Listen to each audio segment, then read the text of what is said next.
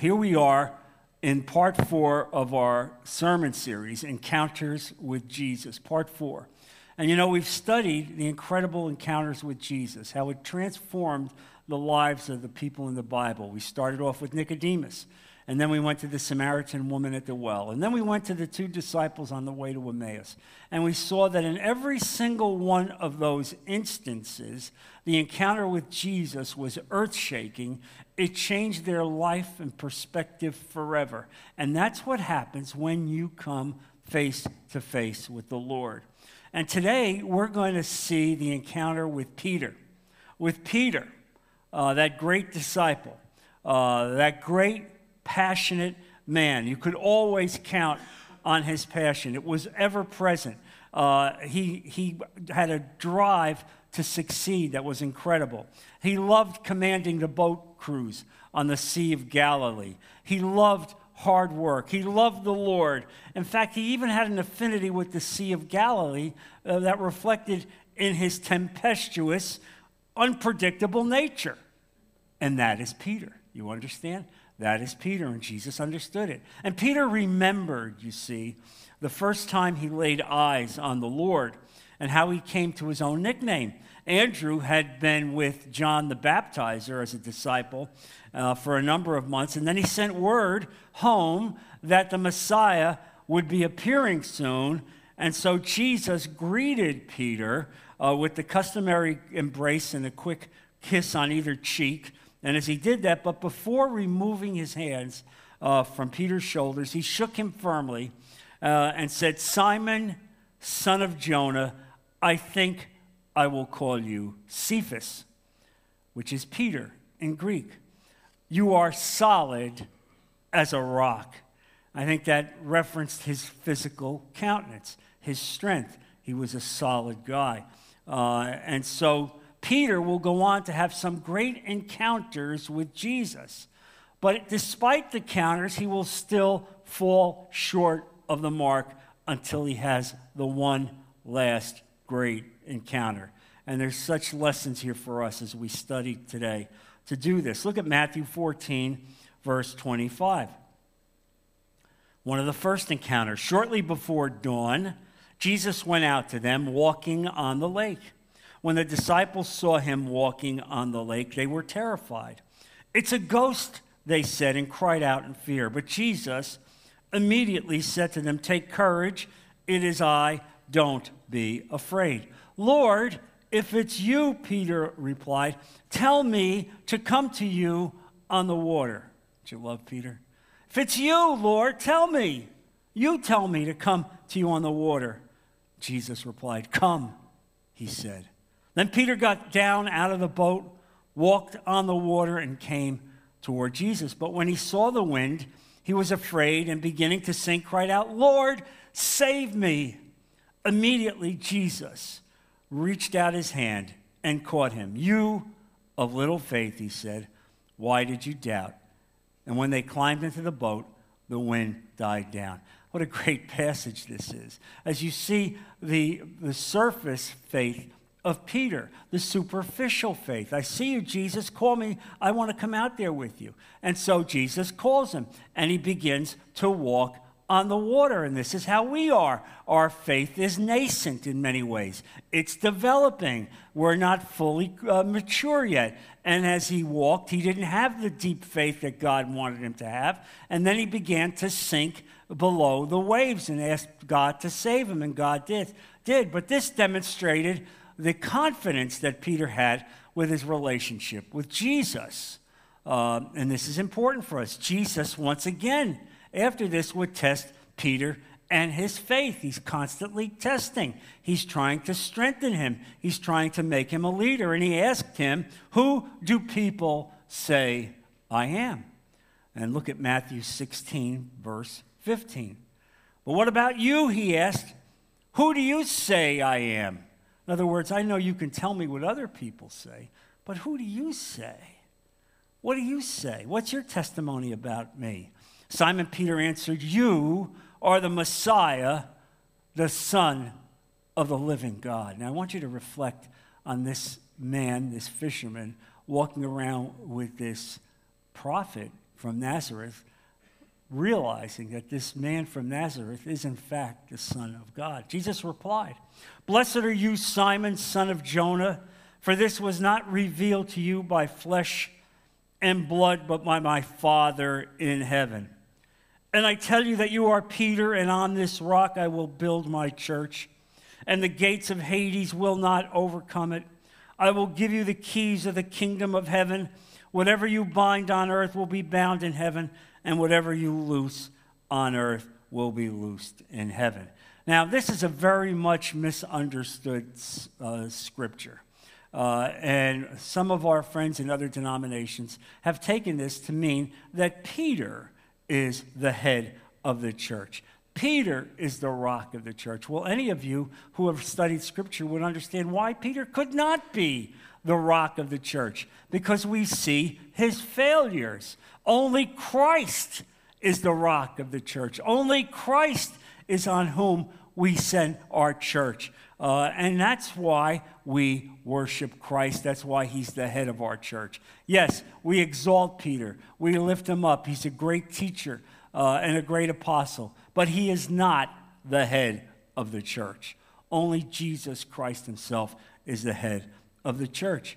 And you see that and understand that here as you will see the encounter continuing. Peter had to feel pretty good at this point, don't you think?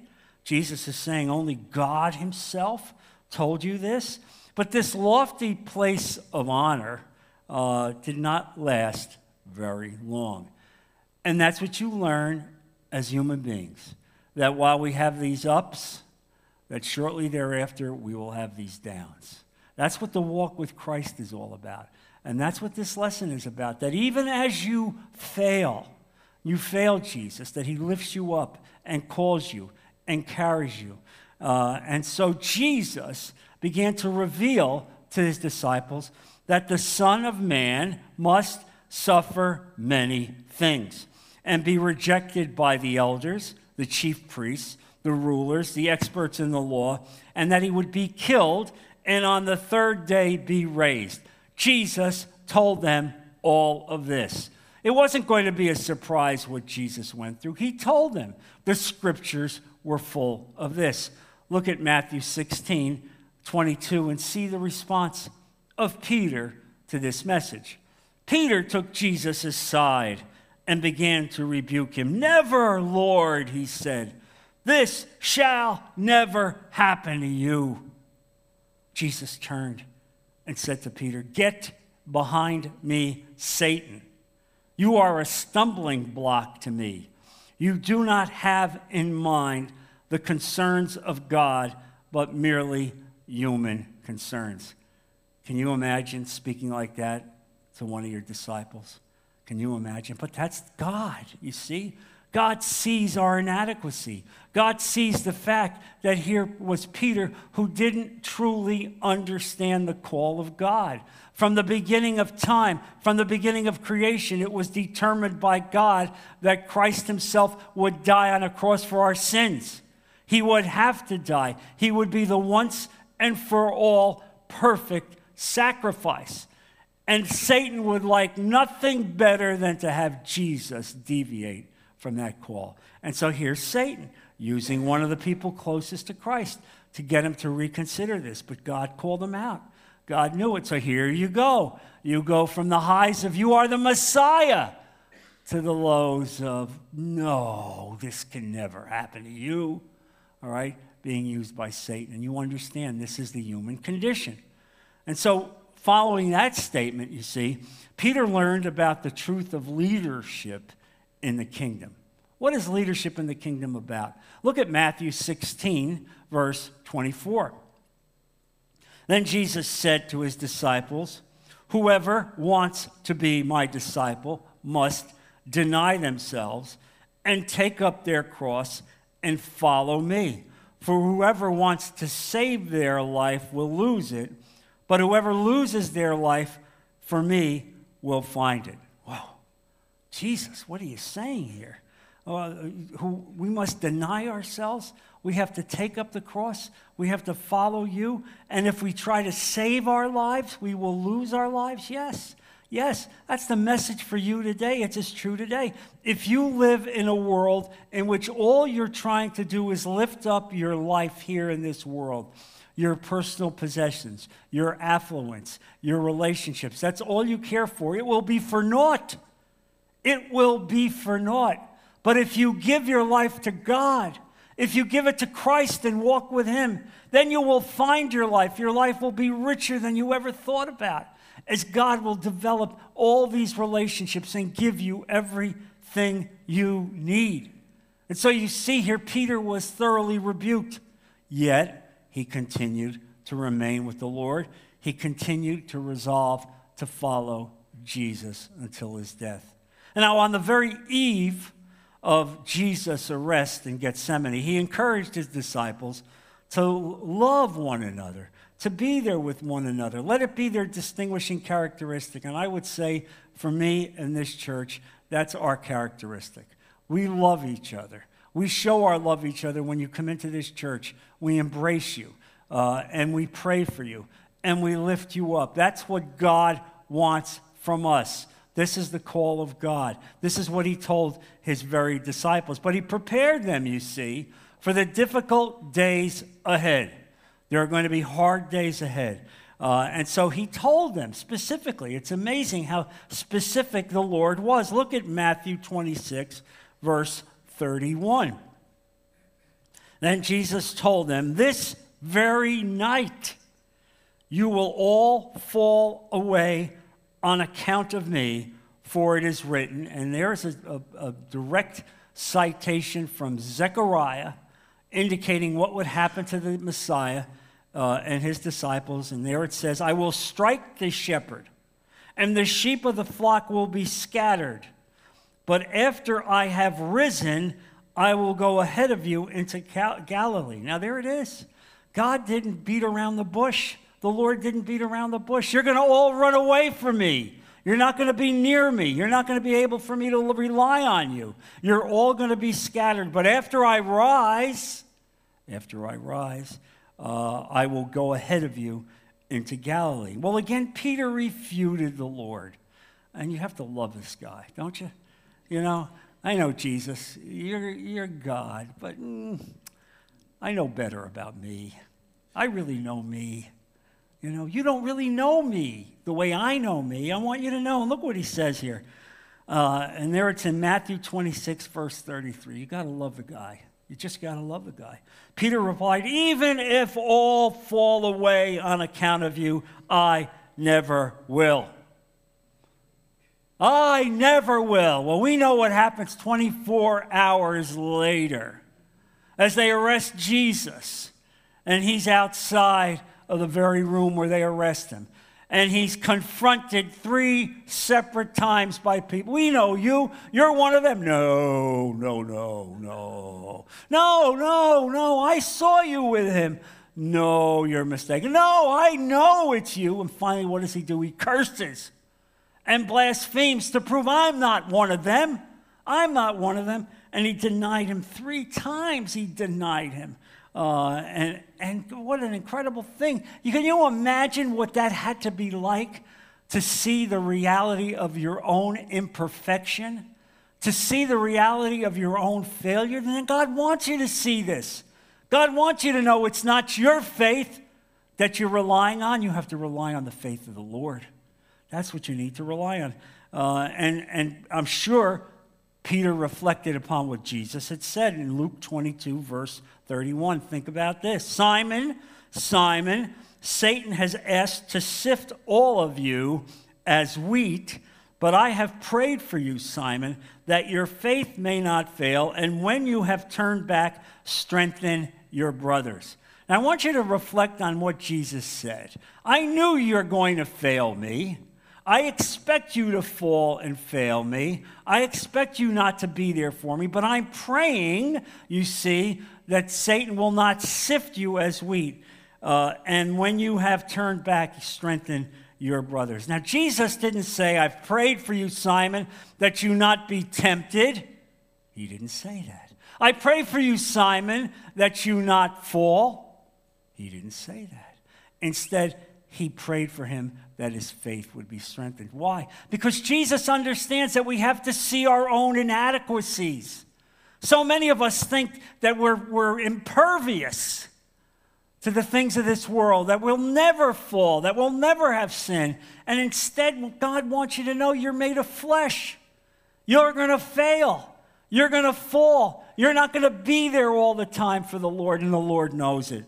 And so you see that. Strengthen your brothers. I'm praying for you. It's not about your own ability. It's about your faith in Christ himself. That's going to carry the day, because as you lift up yourself, you will fail. What a lesson that is. Look, to people of good conscience, there is no judge, jury, or executioner more severe on us than our own viewpoint. Peter had to sit in a festering solitude for several days after Jesus was crucified, as he returned alone to Bethsaida. You can imagine what that had to be like, sitting there recognizing, oh my Lord, I failed you. After everything I've said, I'm miserable, I'm lost. I'll never be a fisher of men. I'll never be used for the kingdom of God. Even though I walked with God himself, I have failed. And so yes, Peter had failed at a significant time when Jesus was arrested. He disappeared from his company. He couldn't stand to be around. He didn't want anybody else to see him, even though he painfully acknowledged that he was alone during this period of time. However, Jesus still loved Peter. What a great message that is on Father's Day. Jesus still loved Peter, just as your Father loves you, even as you fall, even as you're not as committed as you want to be. And so Jesus would have one other dramatic encounter with Peter. And this would take place after the disciples would be fishing. This is after Jesus has been resurrected. And some days after that, shortly after this encounter, the Lord will ascend to heaven. And so the disciples are fishing. They're fishing on the Sea of Galilee. And so as the men rowed their boats into the deep and put down their nets, night gave way to dawn, and they caught no fish. Nothing. Even though they had labored. And so they had gone to a familiar spot off the shore where they could groom the nets and prepare for the next day and let the nets dry out. But a warm flicker of orange appeared on the shoreline. And they realized it was a fire. And they saw a shadowy figure on the shoreline. And they didn't know who it was. And then the shadowy figure calls out to them and says to them, "Children, you don't have any fish, do you?" You see, it was the Lord. Jesus then told them to cast the net on the right-hand side of the boat and that they would find fish. Amazingly, just as the Lord had said, they hauled in a huge catch of fish, 153 fish. Jesus is one heck of a fisherman. That's what you see about the Lord. He can do it all. He cares about you. He doesn't just care about your spiritual life. He cares about your physical life, too. He cares about what you need. He sees your needs, and you see this. And so here he is doing this to the disciples. Well, Peter jumps out of the boat. Why not? What would you expect? Slogged his way across the beach to find Jesus tending a charcoal fire. Jesus was making breakfast. How about that? Jesus loves you so much that he would actually make your breakfast.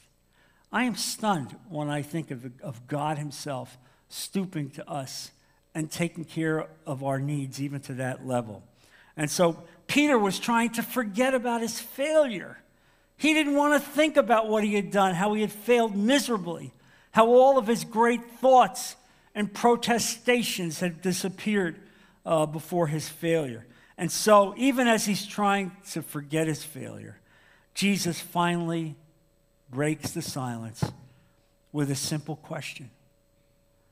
And this found in John 21, verse 15. "Simon, son of John, do you love me more than these?" Meaning the other disciples. "Do you love me, Peter?" I just want to know, do you love me more than all these other disciples? Well, the word that John used there for love was agape. That is the most profound kind of love. It is a deep love, really unknown by human beings. It is not wrapped in emotion. It is wrapped in the most profound, deepest, sincerest type of love that God has for us. Agape love loves God first, loves neighbor as self, and loves enemies and friends alike. That is agape love. It is an expression of the highest form of service to God. Far from being impetuous, agape is a love that grows out of commitment. The question stung Peter. It stung him that Jesus would say this. It grieved him deeply. And I'm sure it was a question that he asked himself 1,000 times since the night that he failed Jesus and denied Christ and punctuated that night with curses. And so this had to sting deeply. The added comparison by Jesus, more than these, was also deeply poignant. More than these. Have you proven that you love me more than these? Because you need to see this yourself. This was all about Jesus elevating Peter.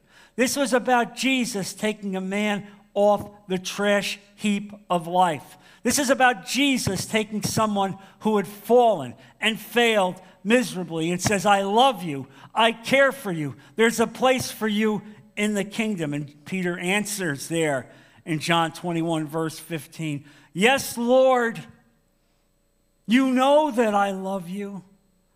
Jesus replied, tend my lambs. Oh, tend my lambs. As the Lord is giving him a direction for the rest of your life. Yes, you failed me, Peter, but there's a place for you in the kingdom. Tend my lambs, meaning tend those who are going to be called to Christianity. Tend those new Christians who are being called to salvation. I need you to do that. Tend my lambs. Now, the invitation came really as a surprise to no one but Peter. He no longer felt qualified to be a fisher of men. No longer. He had failed miserably. After all, how was he going to teach other people when he had failed so miserably himself? Have you ever felt that way? I know I have. I've looked at my life at some of the mistakes that I've made, and I've been embarrassed. And I would say, God, how could you ever use me, Lord? How could I get up and preach to other people when I failed you so miserably? Yet God says, I love you. I love you. Feed my sheep. Tend my sheep. What a message that is to us today, especially so on this special day. And so, yes, Peter had given his life for more than 3 years to serve the Lord, yet when crisis came, all of his human dedication was meaningless, you see. Meaningless as he failed. And so Jesus repeats the question again, because Jesus is going to ask this question 3 times. Why 3 times? Because Peter failed the Lord 3 times. And so 3 times, Jesus is going to elevate Peter, pull him off of the trash heap of life, and show him that there is a purpose in this call. So there he says, he repeats it again. Simon, son of John, do you love me? Peter replied again, yes, Lord. You know that I love you. Jesus replied again, take care of my sheep. Meaning now, I want you to take care of the mature Christians. Not the early ones, the ones that are called, now the mature ones. Take care of my sheep. And Jesus said a 3rd time, Simon, this is the 3rd time. This is a private conversation. You can imagine the pain that this is with Peter, one-on-one with the Lord. We know that John was nearby and heard it, but nobody else really did. And so Jesus said a 3rd time, Simon, son of John, do you love me? Because Jesus wants you to look deep in your heart. He wants you to examine yourself. He wants you to see the call on your life. Have you really committed yourself? This is the encounter with the Lord as he says, I want you. I want you to be with me. Do you love me? And he's asking you that today. Do you love me? At this point, Peter was grieved. He's aggravated. It's bad enough I had to go through that 3 times 3 times you're going to say this to me? And so he responds now to the Lord. Lord, you know all things. This is in John 21, verse 17. Lord, you know all things. You know that I love you. Jesus responded, tend my sheep. Tend my sheep, meaning take care now. Take care of my sheep. Take care of my church. Take care of the gospel. This is an absolutely amazing encounter between the Lord and Peter. And Jesus had deliberately asked this question 3 times in order to pull Peter off the trash heap of life, to show him that he cared, to show him that he had forgiven him, to show him that there was life after failure and denying. Jesus was bringing Peter back to greater service for the kingdom of God. He wanted Peter to know that that failure would not be the end. It would only be the beginning. This is a message for the church. Yes, we have all fallen short. Yes, we've all failed. Listen, do you think I could get up here and preach if I reflected on the mistakes of my life? Impossible. But instead, I know I've been forgiven. I know I'm called. I know I'm anointed. And I know my responsibility is to feed my sheep, to tend my sheep. That's the responsibility I have. So I don't dwell on the past. I don't dwell on the failings. Instead, I dwell on the future. And Jesus would then say something to Peter that was so profound that was for his ears only. In John 21, verse 18, where he said to them, right then, very truly, I tell you, when you were younger, you dressed yourself and went where you wanted. But when you are old, you will stretch out your hands, and someone else will dress you and lead you where you do not want to go. Jesus said this to indicate the kind of death by which Peter would glorify God. Then he said to him, follow me. And here's the thing. After this is all over and Jesus ascends into heaven, Peter rededicates his life. Peter will then go to Rome to preach the gospel of Rome, and Peter will be crucified in Rome. But when he's crucified, he's asked then to be crucified upside down because he said he's not worthy to be crucified the way the Lord was. Can you imagine? Can you imagine? And so what you see here, you no longer are going to do your own thing. You're not going to dress yourself. You're not going to go where you want. And church, this is a message for you. You've committed yourselves to the Lord. I want you to recognize something. It's no longer you getting up in the morning and saying, I'm going to do X, I'm going to do Y, I want to go here, I want to go there. Instead, you're going to ask God, Lord, you open the doors, you direct my paths, you tell me where you want me to go. Where do you want me to go? And I thank God that he's brought you here to this church. Because here our responsibility is to lift you up and to strengthen you and to give you purpose and direction, just as Jesus did with Peter. And so here you see, here is Peter, repulsed by his own pride, repudiated by his own pride. And he would endure prison, and he would endure persecution. And so even though he was an extraordinary guy in so many ways, the Lord would take him off the salvage heap of life. This is an important message for us today as a church.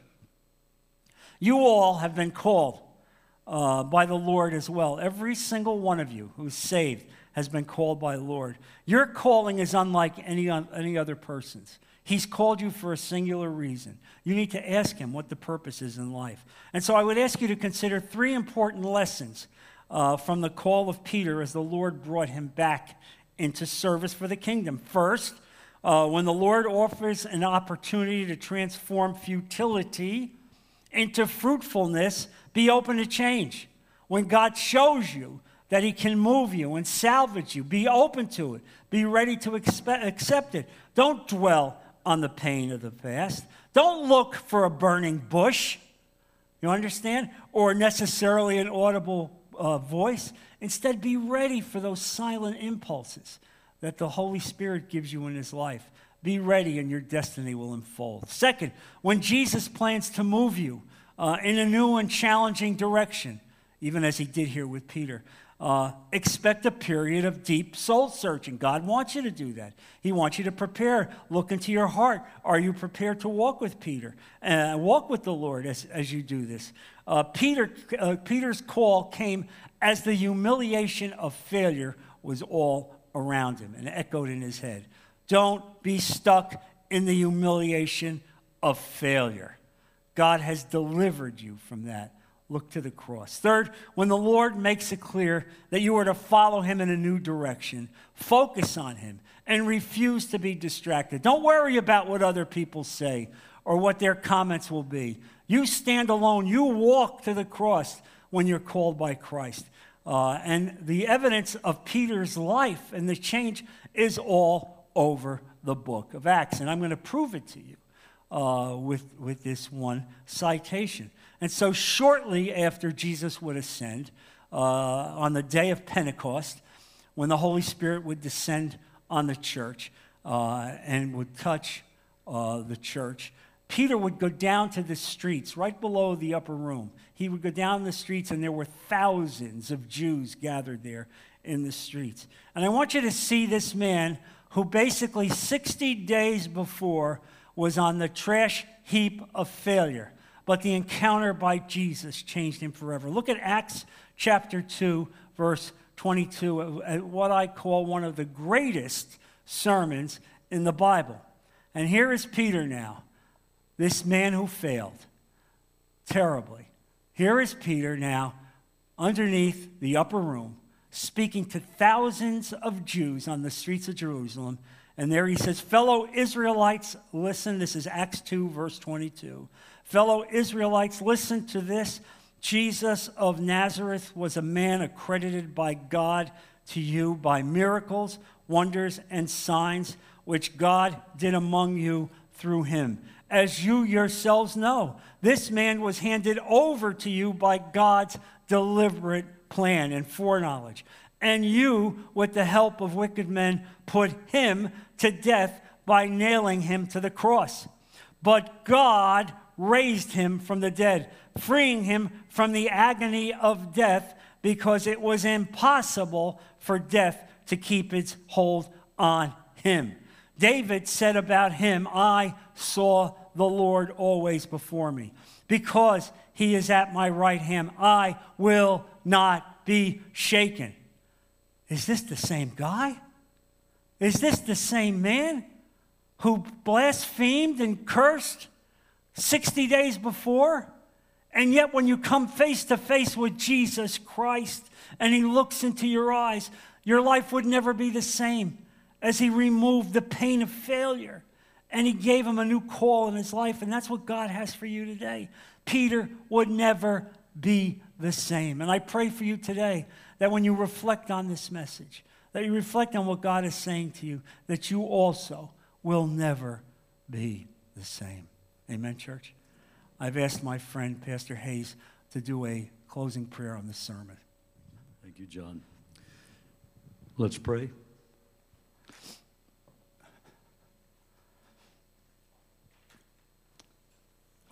Father, we thank you that the pastor who stands in this pulpit loves your word and loves your flock enough to commit to teach the word, to preach the word, and to live the word. Lord, we ask that this godly pastor have a blessed time of study and refreshing, that he would be able to rest in your presence by still waters, and that you would fill him, Lord, with fresh vision for the future. Lord, we believe that like Peter and James and John, you give leaders to us, you give teachers and prophets to us. And as Jeremiah said in the word, that he is not hurried away from being a shepherd after God. So, Lord, we commit him to you, and Linda, that you bless their time, speak to them. And Lord, all of us would say that like Peter, we have failed, we have disappointed you, we have sinned, Lord. We're not rocks, we're just slimy mud sometimes. Oh God, fill us with conviction, but also the confidence that we know that when we draw near to you, you hear us at the throne of grace. And you give us your help because of your mercy, your grace in time of need. Lord, if there's someone here today that has not followed you, draw them to yourself, Lord. Draw them to the cross.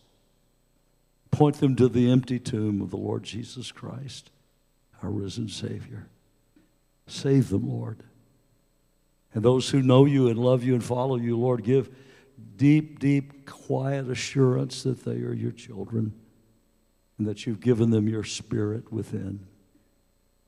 You've given to us, Lord, that precious Holy Spirit. We love you, Lord, and praise you. In Jesus' name.